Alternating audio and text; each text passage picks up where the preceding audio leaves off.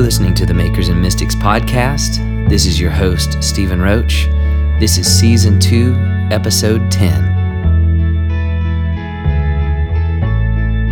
Farther along.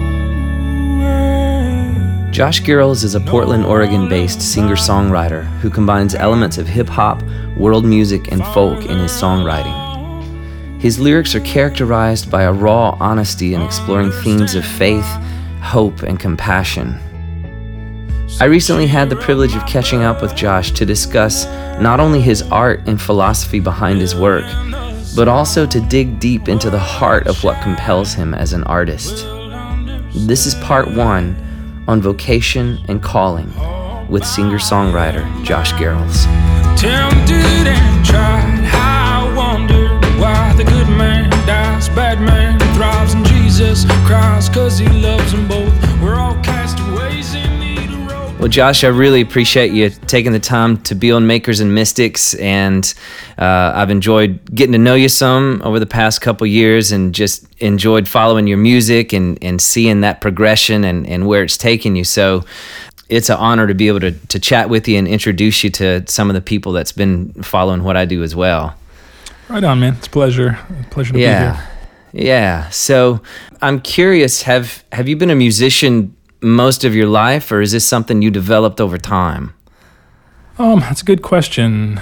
I think most of my life. My dad was a music teacher before retiring, so high school, middle school, band, orchestra, generations on both sides of my family going back. Musicians, teachers, and artists are like the three vocations that both sides of my family, if you look back, that's like a legacy almost, you know?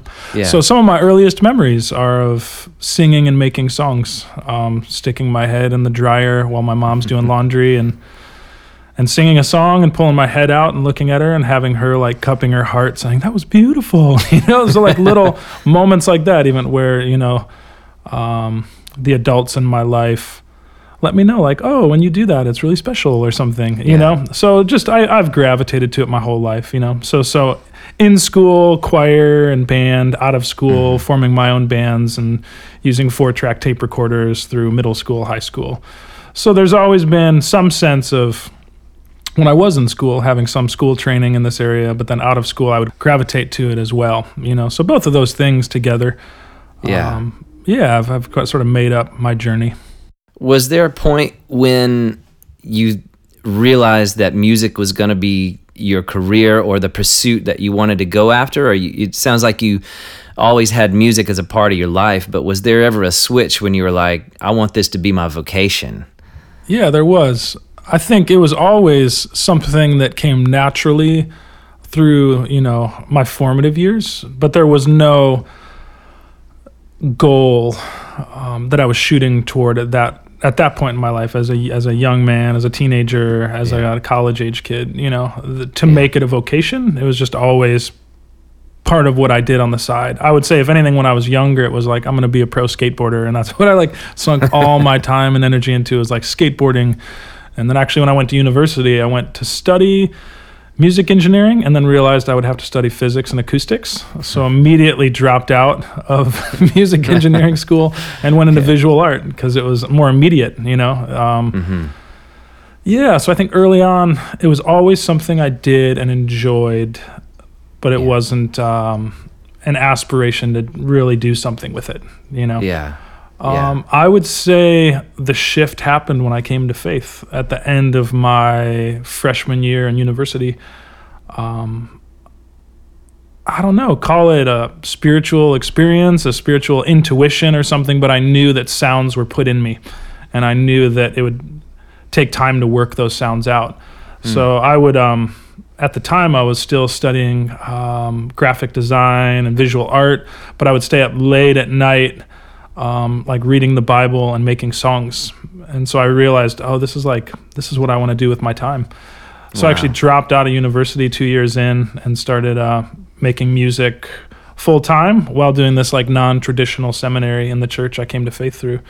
And those early recordings made a way for what I'm doing now.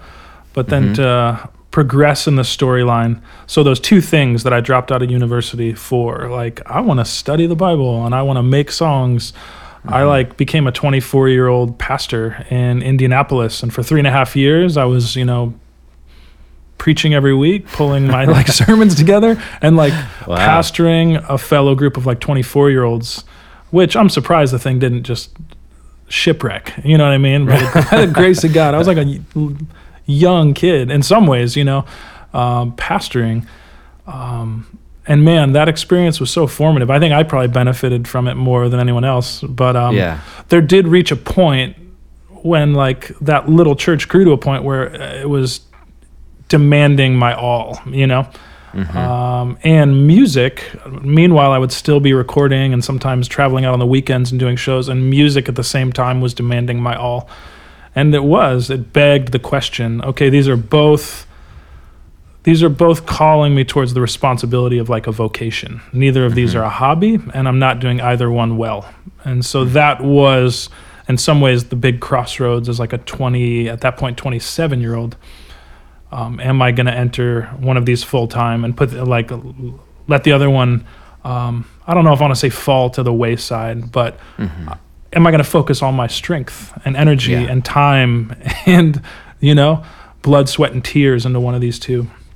And really music is the one that kept rising up, is like, I really feel like even between these two wonderful things, these noble things, I feel like I'm called to make songs. So that was, if anything, sort of the pinnacle, sort of defining moment in my life as like a 27-year-old realizing, okay, so there's purpose to this, to the extent that I need to like pour my lifeblood into it and treat it. I mean, for those, that aren't maybe like, if you want to say in the faith, it might sound weird. Is this going to be my like ministry? Is this going to be what I embrace and pour myself into? That was the moment. Yeah. So it seems like your music and your spiritual journey have paralleled one another since the beginning. They have, for sure. And I think it would be troubling if they didn't in some ways, That's been one of the signifiers to me that there's purpose, when the things you're learning, and sometimes this privatized like spiritual devotion place, if those are divorced from your day-to-day, I think that disconnect needs to be assessed. Like, why are those two not interacting with each other? And these two, for whatever reason, they always intersect. What I'm learning in one affects the other, and vice versa. And that, I think that interplay and that dance between the two has been a huge signifier to me that, okay, there's like life and purpose in this. So that's good.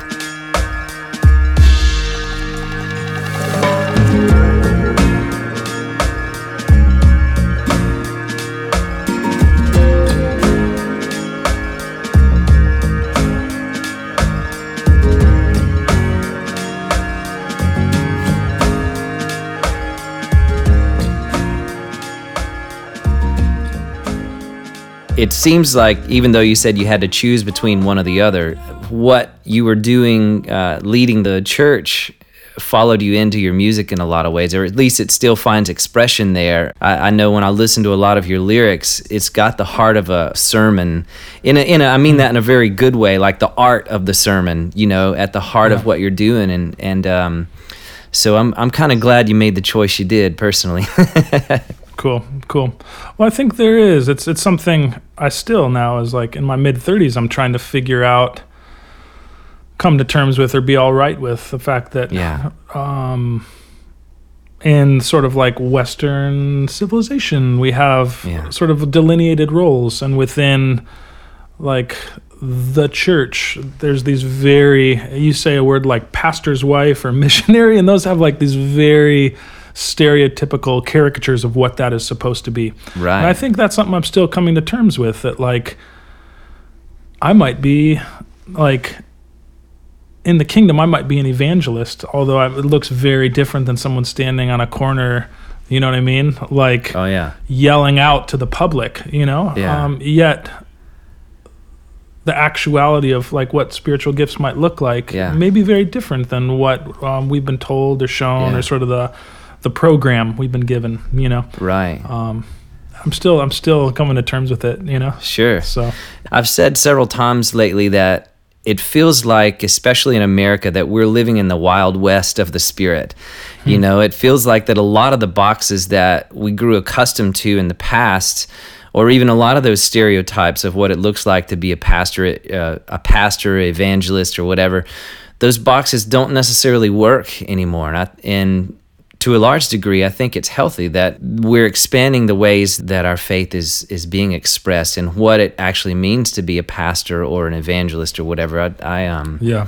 You know, it's being expressed in a lot of new ways during this time. But I read from your bio that you started in 2002, and one thing I've always known and appreciated about you is that you've chosen to remain an independent artist from that time forward, you know, rather than going with a standardized industry label or management. You've always chosen to remain an independent artist, and I'm curious what motivated you to take that direction and how that's impacted your career as an artist. Yeah. I will preface before I get into it that, man, I've come to a point in my life where I do believe there are different strokes for different folks. There are different paths for people who are like vocational musicians, you know? And I say that now seeing some that have like highly benefited from taking on, say, a manager or even a label or a publicist. You know, those are all things that I've chosen not to do myself. And I think I used to be pretty cocksure and dogmatic, and probably privately prideful about, you know, I've done it on my own, you know, sort of the ultimate American dream as a musician. Yeah. I didn't have anyone's help, you know. So I think there's a time and place for some to do that, you know. In my own case, I know that from the front end of this thing, I've had some vision of what I want to do with it, you know. I've had an intuition about the sounds I want to create, and about the ideas I want to embed in those sounds. A weird sense that they're never going to fit squarely anywhere, but yet there's an audience that is ready to hear those things. And so there's been a certain uncertainty that I would fit anywhere squarely, but yet a certainty that I'm to create something that there is a listenership for, you know? Yeah. And so to answer your question, anytime there's an opportunity, quote unquote opportunity, I feel thankful that maybe just even the spirit or a sense of wariness growing up like a skate punk, where like anything that smacks of selling out or a label, you like, it was this thing, beware, you know, beware of selling out or something. So I would always approach those conversations with, say, a potential manager or a potential label very warily, you know, with a sense of distrust.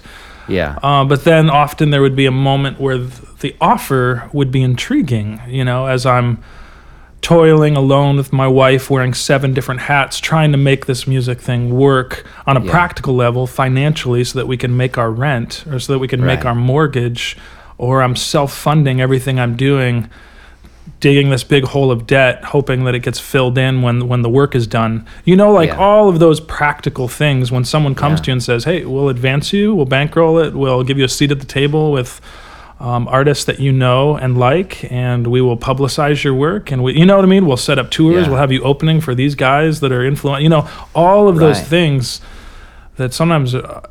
the temptation for me, I'll call it a temptation, was, man, just like relieve me of this responsibility and let me do what I do. Yeah. And that would often be the sales pitch, like, listen, man, you need to just steward what you're doing and let us take care of everything else, which is intriguing and tempting at times. But if there was when I have the sense that it's too good to be true, or that I'm like relinquishing large amounts of ownership,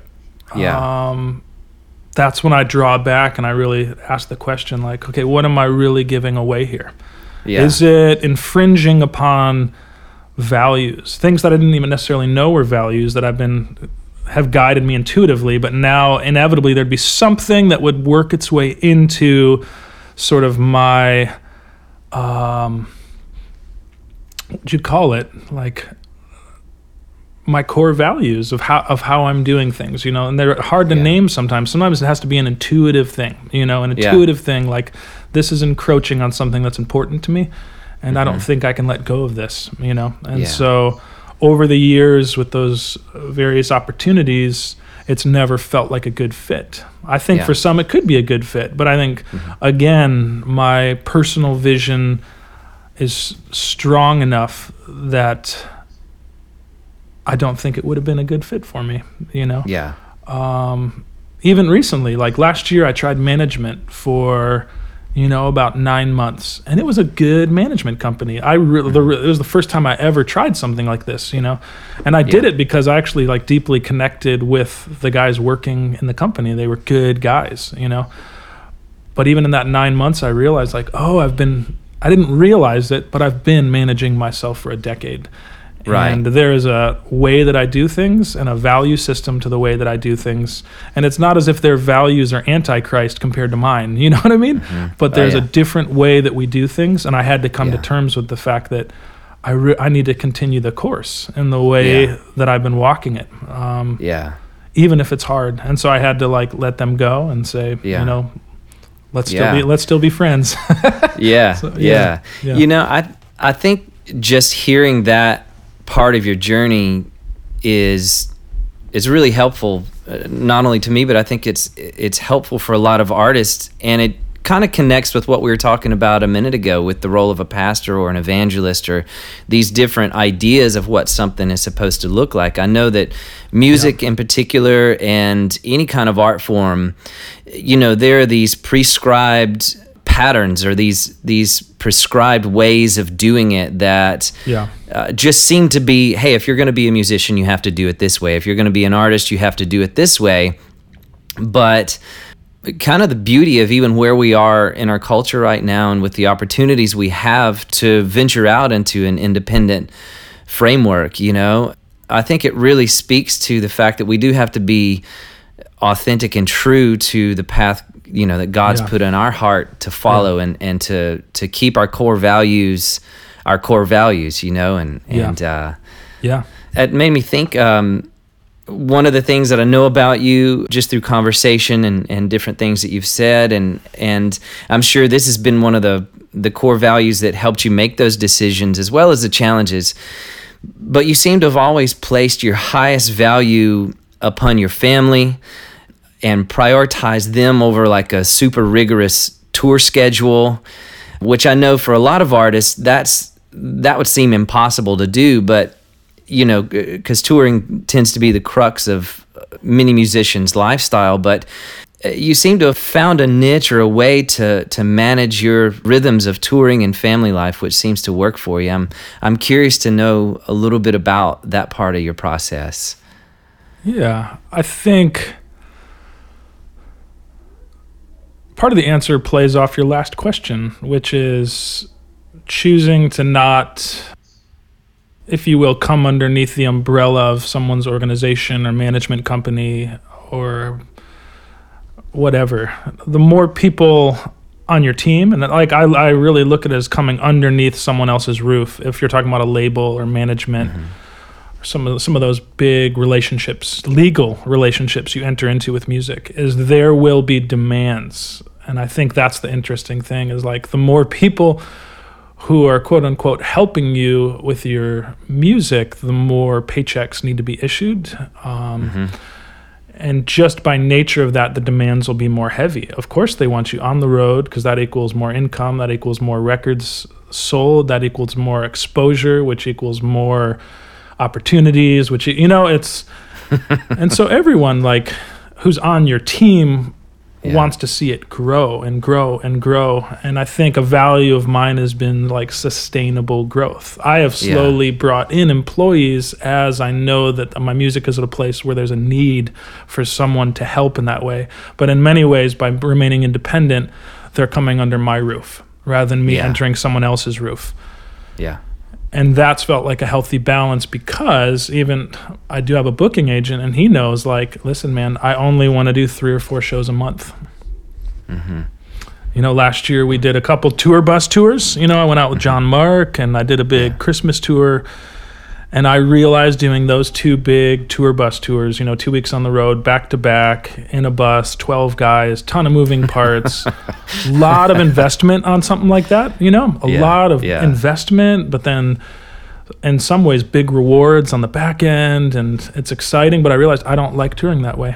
It depleted something in me. I was away from my family too long. I sensed negative effects spiritually. And so I got a hold of my booking agent and said, man, I can't do those anymore. I just did 2, and I don't think that's not the way that I work, So we're going back to once a month I'll go out and I'll do 3 or 4 show tour, and I come home and I don't do shows the rest of the month. Yeah. For some, that seems absurd. That's like, 30 to 35 shows a year, which is not a whole lot. Sure. But it works for me, and I think part of it is like my overhead isn't very high. Yeah. I don't have a huge team. I have guys that are helping me. But to get to the heart of your question as well, it's not just that I don't want to tour a lot. It's that I do have this family that I care for. And Absolutely. I think I have with my father, who's an avid music lover, and he would, we'd sit in the car together and he would go through the stations and we'd listen to like the radio and classics, the Beatles and new songs coming out.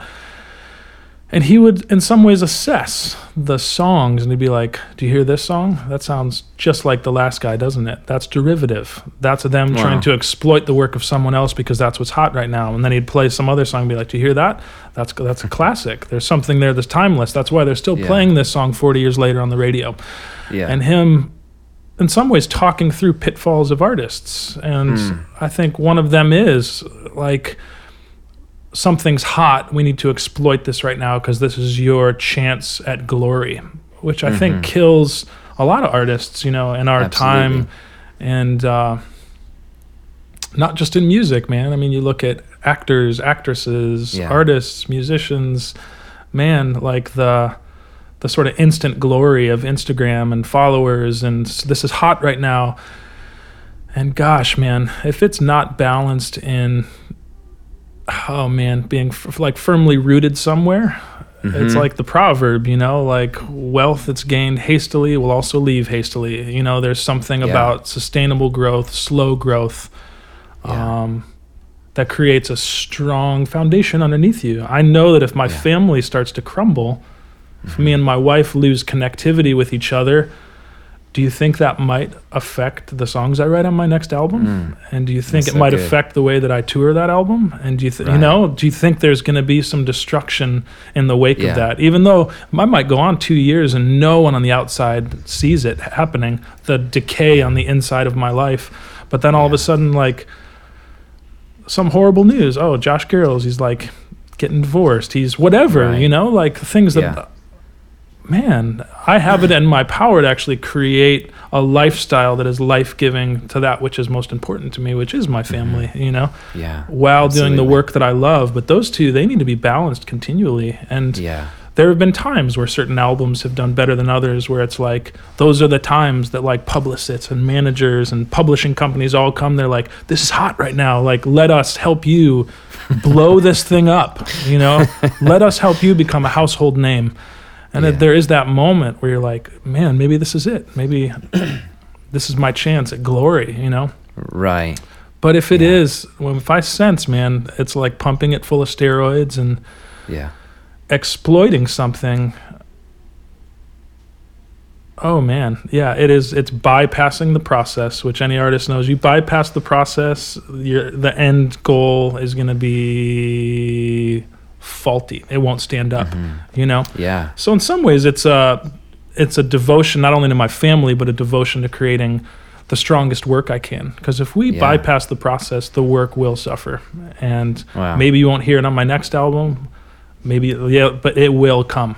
You know what I mean? So that's a long answer, man, but it's it's really good. I've often said, art is more of a process than a product, and what we see as the end result is really the result of a process, and it may be detected or it may not be detected, but within the art we create, there's a process that you're witnessing when you behold it. And as you were talking, I was thinking about, these exceptional artists in history, like when we read the biographies of, say, the Picassos or the Kurt Cobains or the William Burroughs or even Van Gogh or any of these artists, there's often a carnage of broken relationships fully. and personal conflict that follows behind their path to success. Yep. But I've often thought, especially for artists rooted in faith, and even through what you've just said, we're aspiring to live by a value system that's greater than the glory, and it seems that we have the opportunity for our art to go beyond the edges of the canvas, so to speak, or for our art to go beyond that final note on your album, and that the way that we live our personal lives contributes to the art that we're making. And that's something that I see in you, especially when you talk about these values and how you've balanced your tour life with your family and all of that. And I think that's something that I'd love, even in my own journey, to keep in mind, is that the art we're making is not just on the canvas, or not just the performance, but the art we're making is the lives we're living, Yeah.